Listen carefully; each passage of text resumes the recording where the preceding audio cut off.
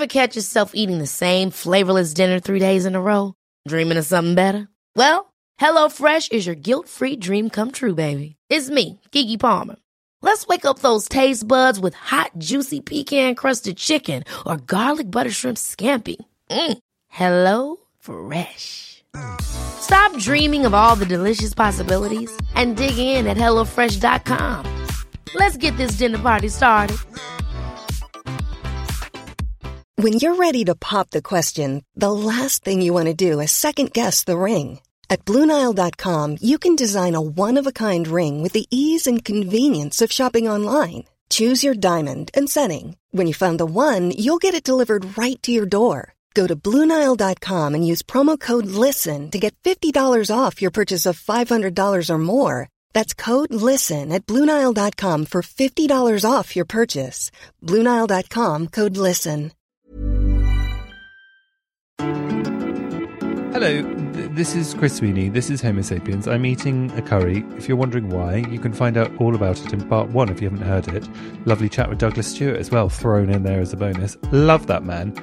Have a listen to part 1 if you haven't. If you have, I'll carry on eating my delicious curry, and you're going to listen to Douglas part 2.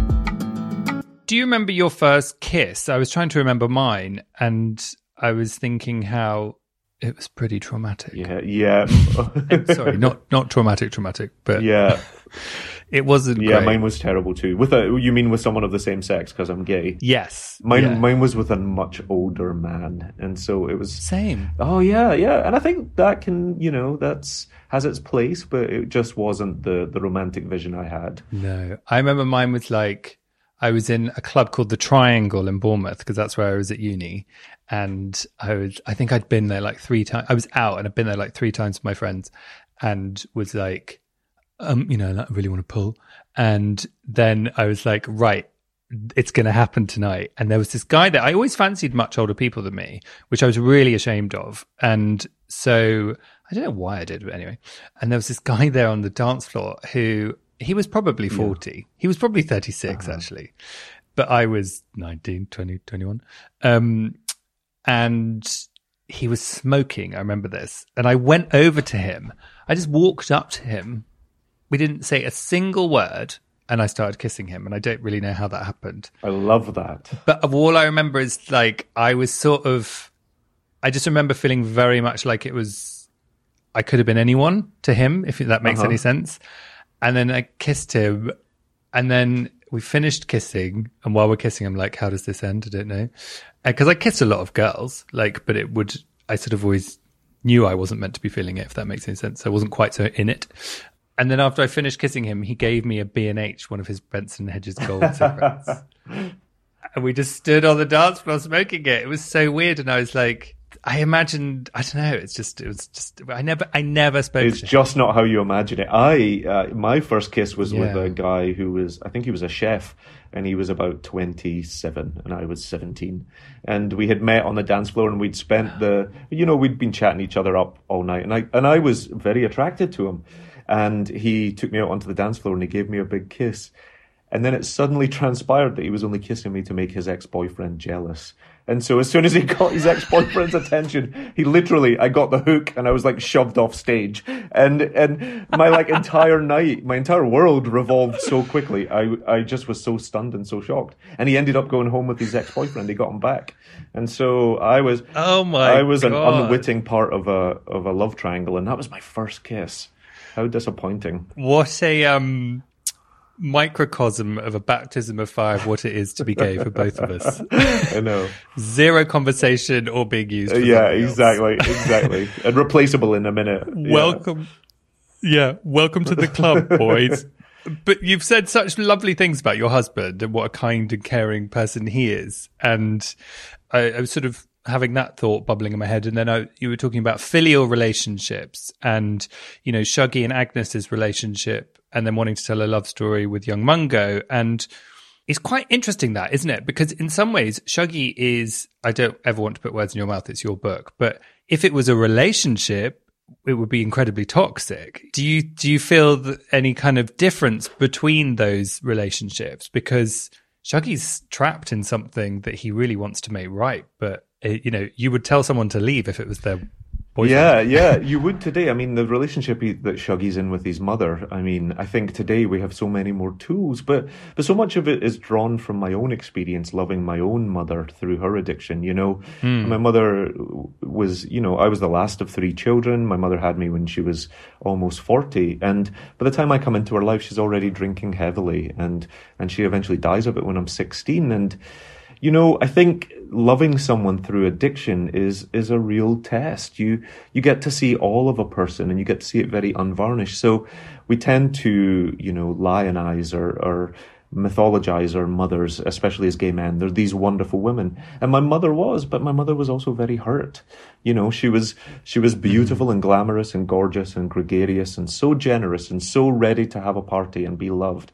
But she was also very hurt and very dark, and she caused a lot of harm in her life because she was in a bad place. And I think, you know, when you're a kid like that, it's the only context you have. It wasn't like I had any perspective on myself, you know. I didn't really get that till I was in my 30s. New York gave me a lot of perspective. But at the time, you're just like, this is my mother. This is the person I love most in the world.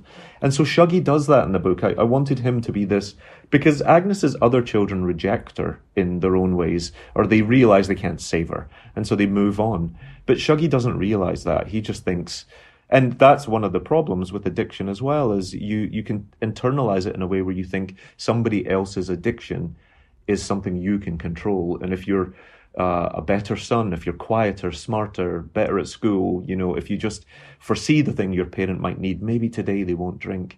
And of course, it's not your struggle. And that's been a big part of my journey as an adult, is coming to terms with that. But as a kid, I thought I had the power to like rearrange this. And of course you don't. Of course you don't. But, you know, so much of my work is about caring for people, but caring for people when they're at their worst. Because I think actually, I'm not sure. I think that's a very honest, sincere form of love. You know, it's easy to love someone when that person is doing everything you want and they're being the person you want them to be. But when a person is hurt, or when they're damaged, or when they're hurting you, if you can still love them, hoping that all that will pass, then there's a power there.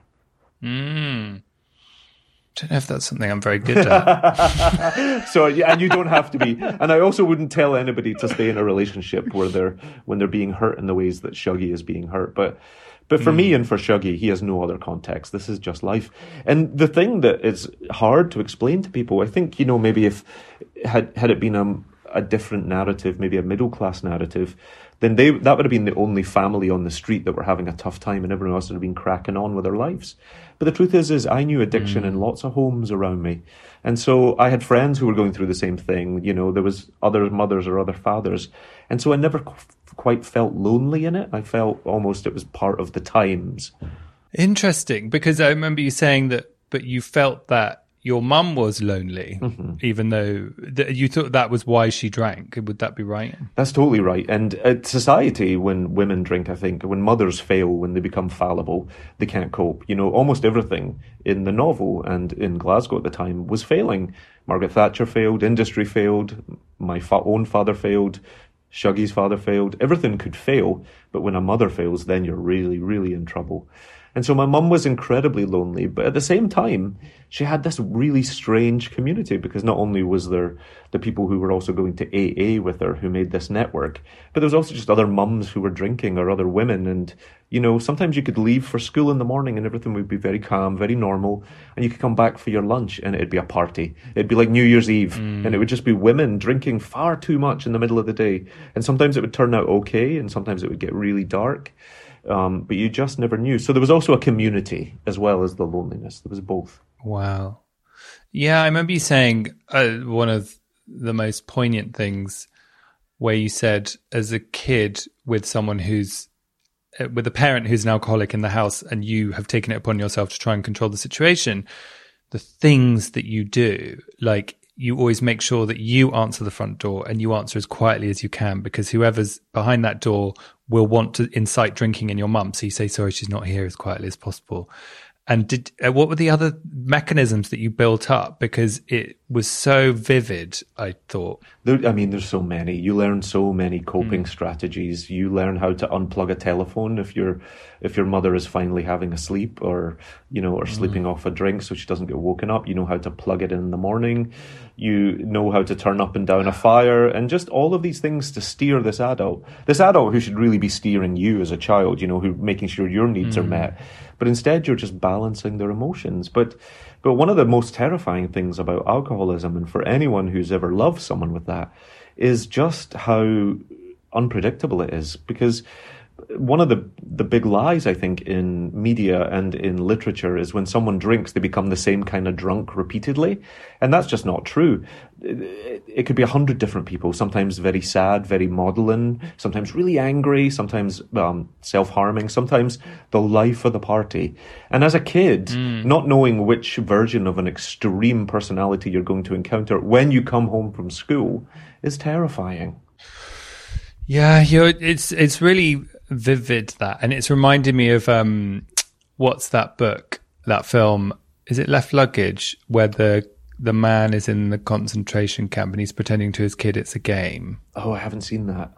I don't know. It's popped into my mind. Then it's like he's pretending to his kid that this concentration camp is a game, so that therefore the kid won't realize the horror of what's going on. But it's tiny little puppeteering in order to get an outside goal. And I sort of process that kind of thing, but through a child. And I think, what, and you actually mentioned it slightly earlier, like from that have you carried through to adulthood? And are there things that you have to watch in yourself, little flags of like, no, not going down that route in my head? Yeah, I think sometimes I can have a little bit of too much of a people pleaser thing, and I put their needs before my own, and that comes again from how I was raised. And I have issues with self-worth as an adult and as a gay man that comes both from the bullying and then also from the addiction, like feeling that I am worth that love, or that I'm worth a better standard than maybe I received when I was younger. But so much of, I don't know, I mean, if you felt this, but one of the things that I wanted to show in Shuggie is, like, my queerness wasn't my biggest battle in a way. My bigger, I was fighting fights on different fronts as a kid, and Shuggie does too. He's a very compartmentalized kid. He's out on the streets, he's fighting this sort of thing about his gender and how to be a little boy.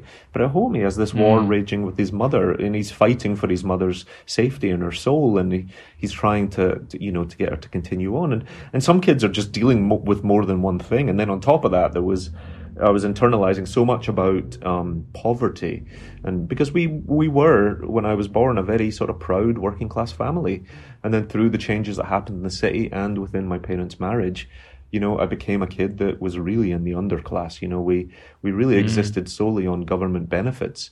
But my mother still carried herself like we were going places, and she really believed in her children, but I could always see that the pride was masking quite a sharp shame. And so when you talk about that father and his son making up this other narrative, that was my whole childhood. I was making narratives to cope with all kinds of things, and that's what leads you to be a writer, I think. Interesting. One of the things I wanted to ask you is, whose writing do you love? And because I know that one of the things you've said is that, you didn't read much as a kid. And actually, weirdly, I read loads as a kid and then have it's died off. And I'm reminded of another thing, which is that a lot of people say you can't read unless you've kind of got headspace. And I imagine as a kid, you didn't have that, Yeah. But yeah. Are there people you love who you read? Oh, there's so many people I love. I mean, I'm still discovering the people that mean the most to me. But I think of the British writers that I turn to time and time again is I love Alan Hollinghurst. I love his queer stories of the upper class and everything that he writes. And I'm an enormous Alexander Trocchi and Agnes Owens, just to give a shout out for my Scottish writers, and Alan Warner. Alan Warner's Morven Caller is one of my favourite books of all time. And then when I started writing myself, I wanted so badly to be somewhere between Cormac McCarthy and Toni Morrison. They meant a huge amount to me. Wow. They have quite cinematic visions, but they're also writers that can deal with intimacy and with violence, and I like those different scales, those different perspectives. Yeah, it's so cinematic the way that you write. You're adapting Shuggie for television, or is someone else adapting it? Yeah, I'm currently working on adapting it. I hope it will make it to screens. You just never know. But when they asked me if I would do that, I really had to pause, because I had to think, after 10, 12 years with Shuggie and Agnes, could I take much more? I'd really given them a lot of my life. But the truth is telly was everything we had as a kid. We didn't have books. And so it was how we learned our stories. It was how we learned about creativity and connectivity. And I figured that there's people that will never read Shuggie Bain. There's people in my family that will never read it. But if they saw the story on telly, they would get something out of it. They would connect. And so I felt a little bit of a responsibility to the characters, and also to the kid I was, or whatever you want to say, to make sure that I could bring this to the screen. I love that. And I remember you saying, it feels linked, that when you studied fashion and then you went to fashion college, and you walked out of fashion college with a job at Calvin Klein, right? I did, yeah. I mean, they say lightning doesn't strike twice, but Calvin Klein and the Booker, come on.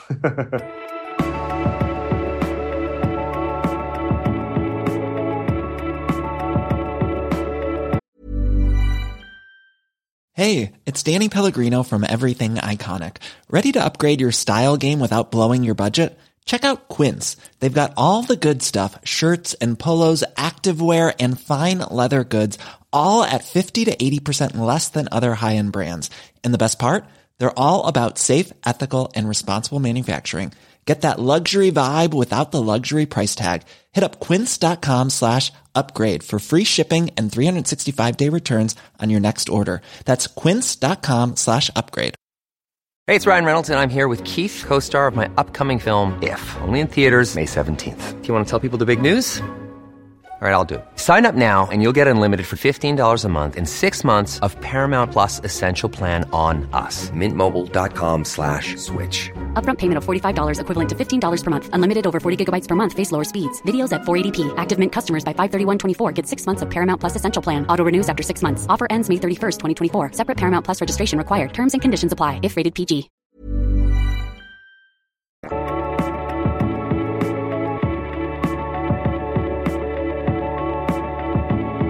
One of the things that you said that resonated with me a lot was you said that I've never fully squared with telling people what they've said on a podcast, but because you're like, I know I said it, but that kind of exclusive world of fashion felt very alien to you as someone from a working class background, and you wanted to kind of make things for the people. That's right. And I love that. And I love working in television because I find that it is for everybody. Mm-hmm. And I sometimes find the other worlds. Well, I used to do a lot of fashion films, for example. Mm-hmm. It felt like it was for like 12 people with loads of money. Yeah. I think I felt exactly the same thing. I thought when I was at college, I loved studying fashion because I loved the story behind it. And I wanted so badly at the time, in the mid-90s, I wanted to be Helmut Lang or Alexander McQueen or Hussein Chalayan because they were masters of drama and they were masters of storytelling as well as, amazing, extraordinary. It's almost like a play, it could almost be on the stage. Yeah. But then I wind up in luxury fashion houses in New York, and I'm working with people called Buffy, and I'm just like, and they truly, are millionaires and billionaires, and I just was like, I don't even know what I'm doing here. And it was just such a different world. And I thought all my dreams had been answered when I ended up in New York. And certainly for everybody from my class, my graduating class, they were like, God, you're so lucky, you're so lucky. And I was in these rooms and I was thinking, what am I doing here? Like, what am I doing here?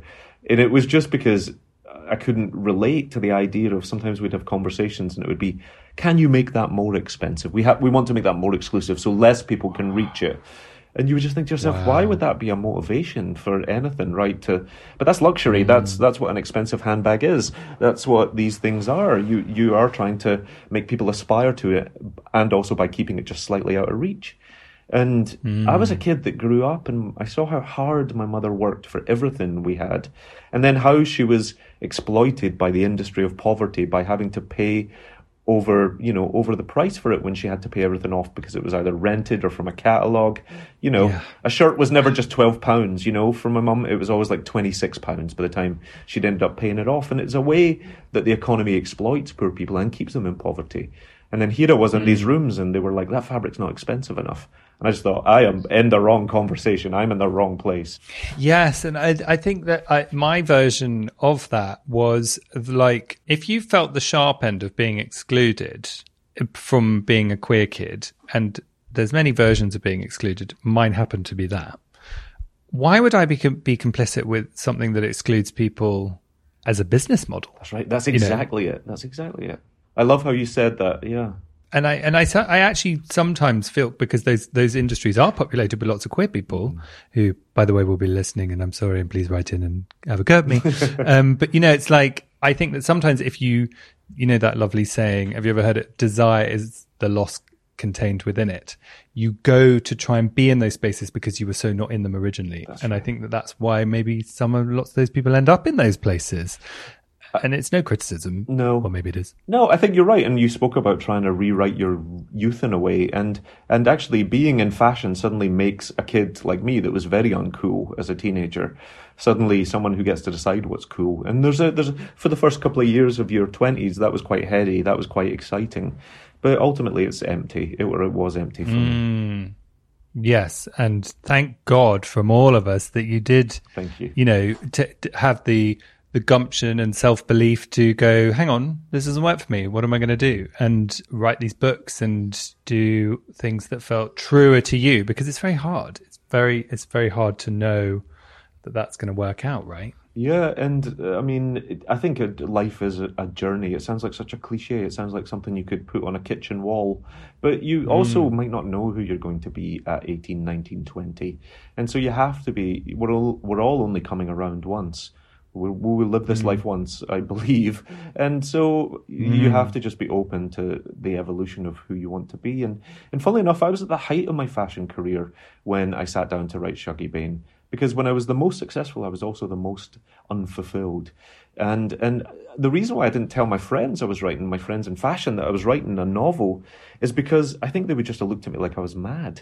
Like, what are you doing? And like, what is this? In fact, when I did eventually have to come out, I had to come out at 43 and say to my fashion friends, I'm leaving fashion and I'm going to follow my literary dreams, before Shuggie was even published.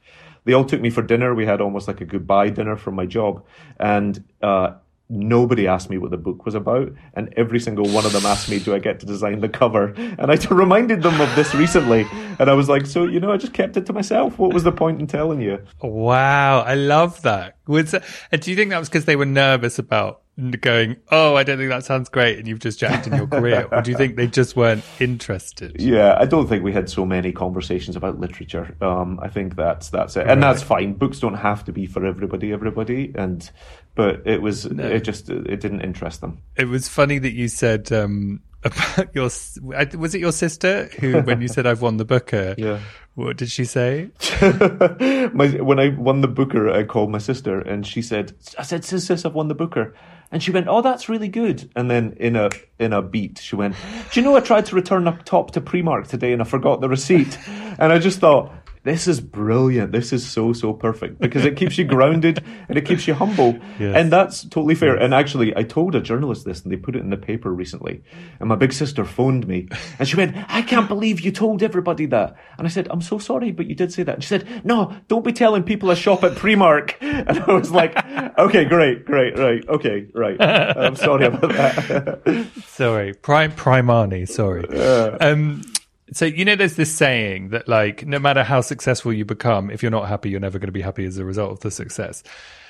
Here's, to save lots of people lots of time who want to write a Booker Prize winning novel. Has it made you happier winning? Because you did the top of your game in fashion and you weren't satisfied, but doing the top of your game in books, has it made you happy? Does it change you? Oh God, I didn't know we were coming in for therapy today. But yes, it has. It has. It's made me. It's been an adjustment because it happened so quickly and so strangely. But it's made. Yeah. I feel the happiest I've ever been in my life, and I feel aligned with my purpose, and I feel empowered to do the thing that I always wanted to do, which was just connect with people. That's the thing that unifies design and literature, is the desire to connect with people you've not met yet, and to inspire them, and to take them on a journey. And so I'm very, very happy, and I feel very lucky. Yeah, and that's the two component thing that you need. It's, yeah, you can be successful imagining if someone wants that in their life, maybe they don't. But it's also aligning with your purpose, like you say. I love that. That's when you'll feel rewarded and truly nourished by if you are lucky enough to be able to do work like that, that's when you can be nourished. That's right. And I mean, the book is, other than the Booker Prize, the book has brought me a lot of personal peace because it allowed me to express things that I'd never expressed as a young man. I think all men, and certainly men from the working class west coast of Scotland, are expected to just hold their trauma or their pain or their vulnerability in silence. We're meant to just kind of swallow it and continue on and not examine it and not express it. And, that's coming from generations of working class men who did really dangerous jobs, and to express any kind of vulnerability might unravel all of it. You couldn't go back down. You couldn't go back down into a coal mine or climb up the staging to build a ship if you really got in touch with your vulnerability. So, we're all a bit like that, and I think that still happens today. You see the terrible mental health records for men as it stands, and so writing this book was a way for me to give something away, to just untangle something that had been tangled up inside me for ages. And what's next? You're doing your lap of victory around the country, and then have you written the third book? I can't remember. You sound like my agent. Can I just publish this? Can I just publish this second book? I just love that you'd already written Young Mungo before you got the Booker and all of that, because then you were hermetically sealed from going from paranoia, maybe, to a certain extent. Yeah, a little bit. And, everyone asked me about the difficult second album, and I think it'll be my third album that will be a bit difficult. But I need to, I've been living very much on the surface of my life. I've been very busy recently, and you can't write from the surface. You've got to go back to the depths and back to some sense of solitude. So I'm hoping once I introduce Mungo to the world, I can get back to my desk. Brilliant. Oh, well, listen, thank you so much for your time. I'm sorry I didn't get to meet you in person, but please, Shuggy and Mungo are great options for baby names. So I'd be happy, even for girls. Shungo. Would you be happy with Shungo? Muggy? maybe less so Muggy. A joyous, uplifting chat with a wonderful man. I think you shall agree. Next week, you are in for a double episode treat because, people, on Monday, we are doing a Heartstopper special. Why? Because you all love it so much. The creator of Heartstopper, the graphic novel turned Netflix super smash, Alice Oseman, will be joining us for a Culture Club special all about Heartstopper. And then on Thursday, I'm chatting to Instagram sensation Raven Smith, who's the funniest man on Instagram. He's written a book. It's called Raven Smith's Men. It's brilliant. So he's going to come by for a chat about all the memes he does and talk about working at Vogue and all the incredible things he's done. He's really funny and really honest, and we have such an interesting conversation about the queer experience. I just loved that chat. So make sure you tune in for both of those. One's Monday, one's Thursday. hello@homosapienspodcast.com is my email address, my email. @homosapiens on Instagram is the place to be. Review us on Apple Podcasts. You could win a t-shirt, and keep the agony uncles coming to hello@homosapienspodcast.com, and it will always be anonymous. That's it. I need to go and do some washing up. Have a lovely week. Thank you so much for listening. Loads of love. Bye-bye.